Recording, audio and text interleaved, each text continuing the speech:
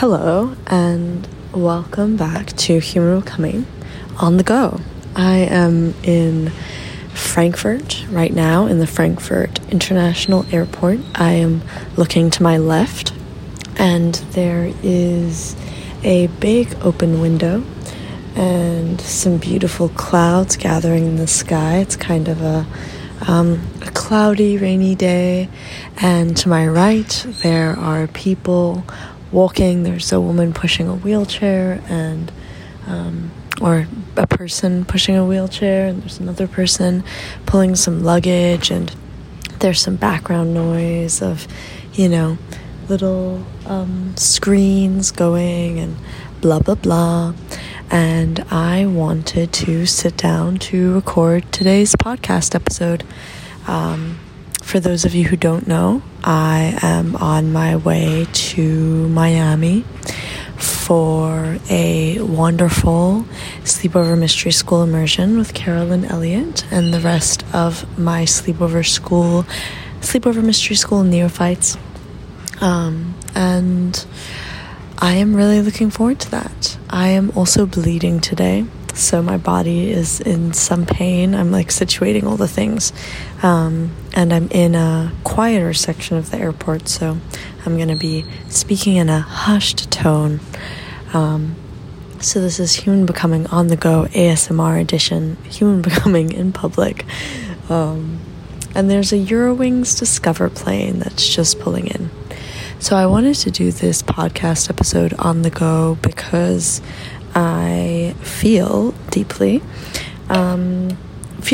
moved as I am traveling, and I'm thinking about men, and I'm thinking about patriarchy, and I've just finished listening to Bell Hooks's The Will to Change, which is a wonderful, wonderful, wonderful book.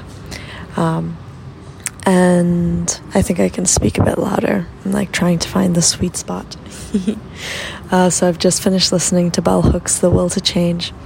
And I'm also listening to an audiobook by Justin Baldoni on masculinity. And then I was, watching a therapist on YouTube speak about how patriarchy affects relationships. And I'm just feeling deeply saddened about the state of the world and how patriarchy disrupts our relationships. And I'm sitting with this deep question myself of there goes the plane. Life. I'm sitting with this deep question of, can we be in relationships with patriarchal men? Can we be in loving relationships with patriarchal men? And I think specifically I asked this question as a feminist, but I went through a phase where I was deeply identified with feminism, and then I was not deeply identified with feminism. Now I would say maybe I'm not sure where I stand with feminism. Not because I have anything against feminism, but just my process of identifying with things is changing as I'm I'm just nothing. However, something that I care about deeply, a value that I hold deeply is disrupting patriarchy because of the violence that it does, not just to people of all genders, but to the planet and to all of our kin, right? Patriarchy underpins capitalism and colonialism and is so deeply connected to white body supremacy and is an extension of dominator consciousness, which is something that I would like to disrupt at its root. And I'm sitting here and I'm thinking about the last partnership that I was in with a patriarchal man who I loved very deeply. And I don't use that as an insult or as a way to judge. I mean it to very specifically name dynamics, And I think it's useful for us to sometimes I think we take things really personally. We're you're calling me a patriarch, or you're calling me this, or you're calling me that. And it's it's not so much of a moral judgment or a judgment at all. It's simply to name what systems are moving through this person and are affecting this person and how they perceive the world. And there's a lot of men who are deeply impacted by patriarchy and are unaware of it. And these are some of the patriarchal men that I've dated, and I think with my past partner, they were very patriarchal, and identified that for themselves as being very traditional. Like, I'm a very traditional man, and I have traditional values, and I have a way that I believe things should go. And I have no, judgments of that person. I have only love for them. But I am moving through a lot of grief as this relationship has ended, around how sad it has been for me to love someone so deeply, and to love someone so deeply, and to, what is the word that I'm looking for? To know that certain kinds of connections aren't possible because of patriarchy. And specifically that there are ways that this person responds, there are ways that they are quick to anger, or are like wanting to withhold their emotions, that are directly connected to their patriarchal conditioning. And it's quite hard to share that with someone, or show that to someone. I think, like, I have a deep value of, like, both wanting to support people to experience more freedom, and, like, never wanting to push people or change them, or say, like, you have to do this, you have to read this, you have to understand this. And I think I still carry some judgment of myself in how this relationship ended, that, like, I didn't do more to be like, don't you see how your emotional responses, or don't you see how the way that you navigate conflict, or, like, don't you see how the ways that you respond to me are deeply informed by patriarchy, and not in a judgmental way, but more in a way that, like, can you see this so that we can work on it together? But then I also was in a deep internal conflict at the time of, like, how much of that is my work, and I think what I came to, and it might always be changing, is, that will to change. The will to change has to come from the beings that I'm with, whether I'm with them in a therapeutic and coaching setting, right? Like, I can only work with someone as a coach when they have the will to change. And I can only be partnered, I think, with someone who's deeply embedded in patriarchy, as we all fucking are, when they have the deep will to change. And I think I realized that for myself, is that, like, I want to be partnered with beings and people and men who have the will to change, even if they don't know how to do that work, but it's hard. And it's really hard to, one of the things that I love about myself is that I feel like I can really see the absolute essence, the pure soul essence of people. And I can, like, see past the trauma and past their protective and adaptive strategies. And I can just see, I'm just quickly, ouchie, getting my bag. This is fun. Podcasting on the go. So I can see the ways that that there is this beautiful divine essence that lives in this being that is uninterrupted by all of these things, right? That unshakable core. But people aren't always showing up in the world from the unshakable core. People are often showing up in the world from in the trauma resolution world, you could call, like, imprint. Like, there's blueprint, which is the thing I'm speaking about, that essential core and essence. And then there's imprint. There's the impacts and the effects of all the trauma that affect how someone shows up in the world. And I think there can be this judgment. I've heard this judgment specifically of women, where it's like, you can't stay with a man because of his potential. You can't stay with a man because of his potential. And I'd one of my friends, Denise, like, lovingly reframed this for me in their erotic power container, where they were like, you can feel and sense the presence of blueprint. And that's beautiful, like, that's a beautiful, beautiful gift.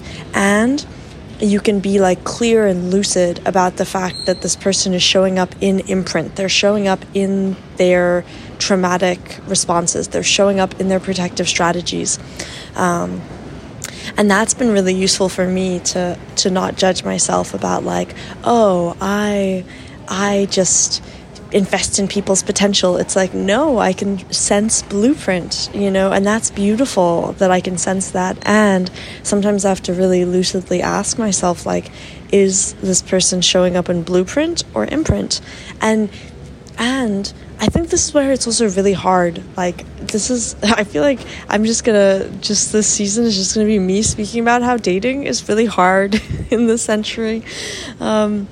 And this time, and I think especially to be like, woe is me, if you're someone, and as I am someone who cares deeply about the evolution of human consciousness, and I care deeply about seeing the places where I'm showing up from my own traumatic responses, and I value looking at my own protective strategies and being like, oh my goodness, that's where I'm showing up from, and not with shame or judgment, but like, I just love doing the inner work.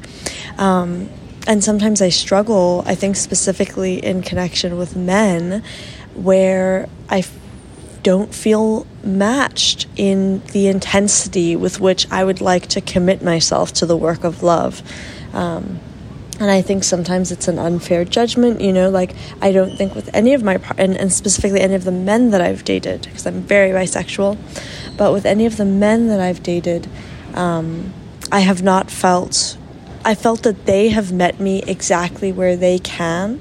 I feel like they have done the absolute best that they can with the tools that they have, but I do feel that I have more tools than them, and I've worked very hard to get those tools, and it becomes quite complicated, because it's like, damn, how do we navigate this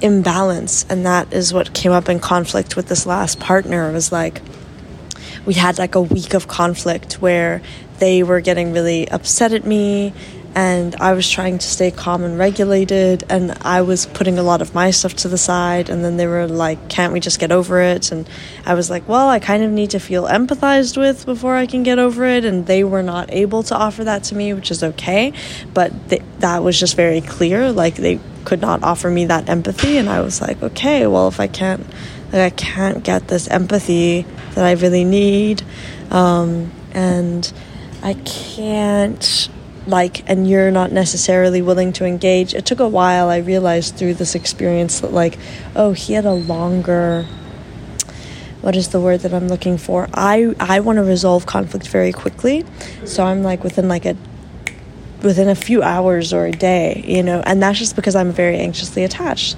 and he's more avoidantly attached, so he could take a whole 5 days to resolve conflict, which just doesn't work for my nervous system. And I think that's what was really beautiful about our breakup, was there was just a very clear sense of there are some things, it doesn't make either of us bad or wrong, but there are just some things that are incompatibilities here, and we're trying to do this all long distance, so it was making it even more complicated.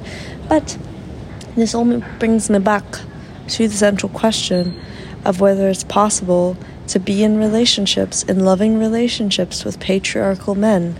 And specifically, I think here it's almost useful to name that patriarchal men are most often unconscious of their patriarchy. So they wouldn't identify as patriarchal men. It's not like there are probably some men who identify as patriarchal men, but I think there's most of the men who I would name as patriarchal men would not identify as patriarchal men. Would not feel that is resonant about their experience, just the wording, it's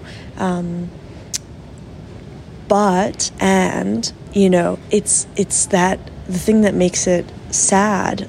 And I don't even want to say dangerous, but I think in some ways, because patriarchy is violent, the thing that makes it violent is when men are unconscious of it.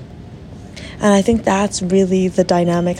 Can we be in relationships? Can we be in loving relationships with men who are unconscious and unaware of how patriarchy exists inside of them?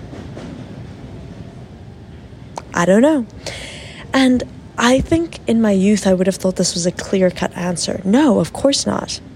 And yet, I have had deeply, deeply loving encounters with patriarchal men, just thinking about this last partner. I felt so deeply loved by him in moments, so deeply seen, so deeply honored, so deeply held, and then in other moments, like so deeply uncared for, so deeply dropped, so deeply abandoned, and like so deeply like disregarded or disrespected in the navigation of conflict. I was having a conversation with another man recently, a dear friend, and he was saying like, oh, you know, it's like this emotional neglect. He was reflecting on how he used to do this in these partnerships, that like, you know, he wouldn't abandon by like physically leaving, but emotionally he would abandon. You know, it would just be like going cold or going like icy stone cold, and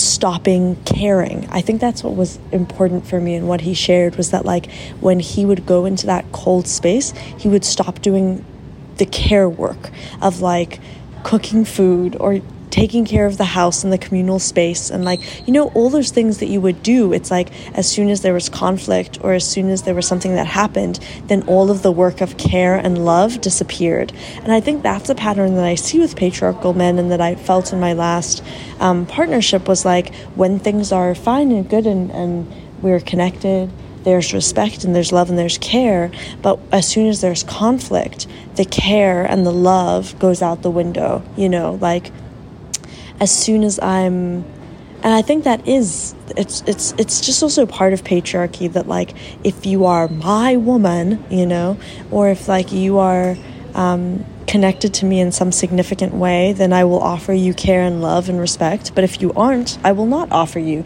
Like in patriarchal culture, you know, men are not, it's not necessary for them to offer women care and love and respect just for being human, you know, for being objects of their attraction or affection or lust, yes, but not just for being human.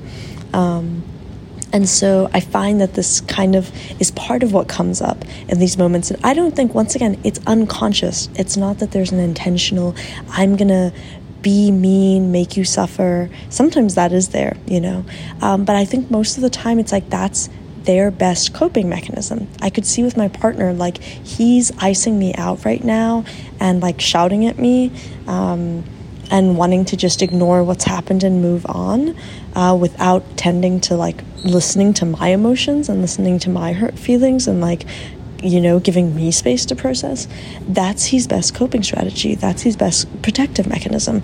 So it's not about being like patriarchal men are bad, but it's, I have deep compassion actually for the ways that like men are so, you know, engrossed in patriarchy, and then they have to abandon themselves in order to fit into patriarchy, which is just so sad.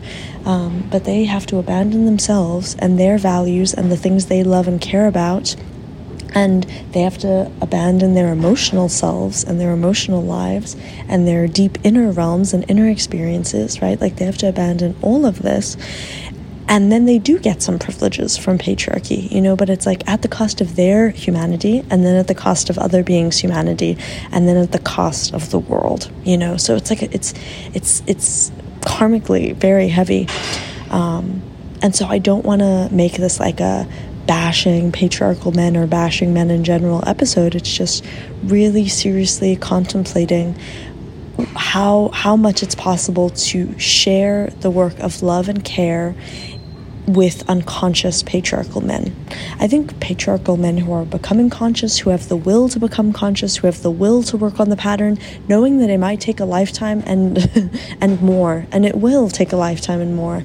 But I just have this inkling that maybe it is not super possible to be in loving. And I'm thinking about how bell hooks defines love and defines care.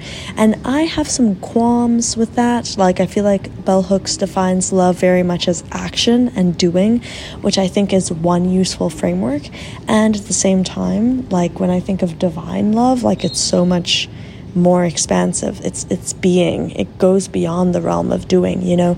And so in that way, it's almost like my answer to my own question here is, it is possible to love patriarchal men deeply, deeply, deeply, deeply, deeply, deeply.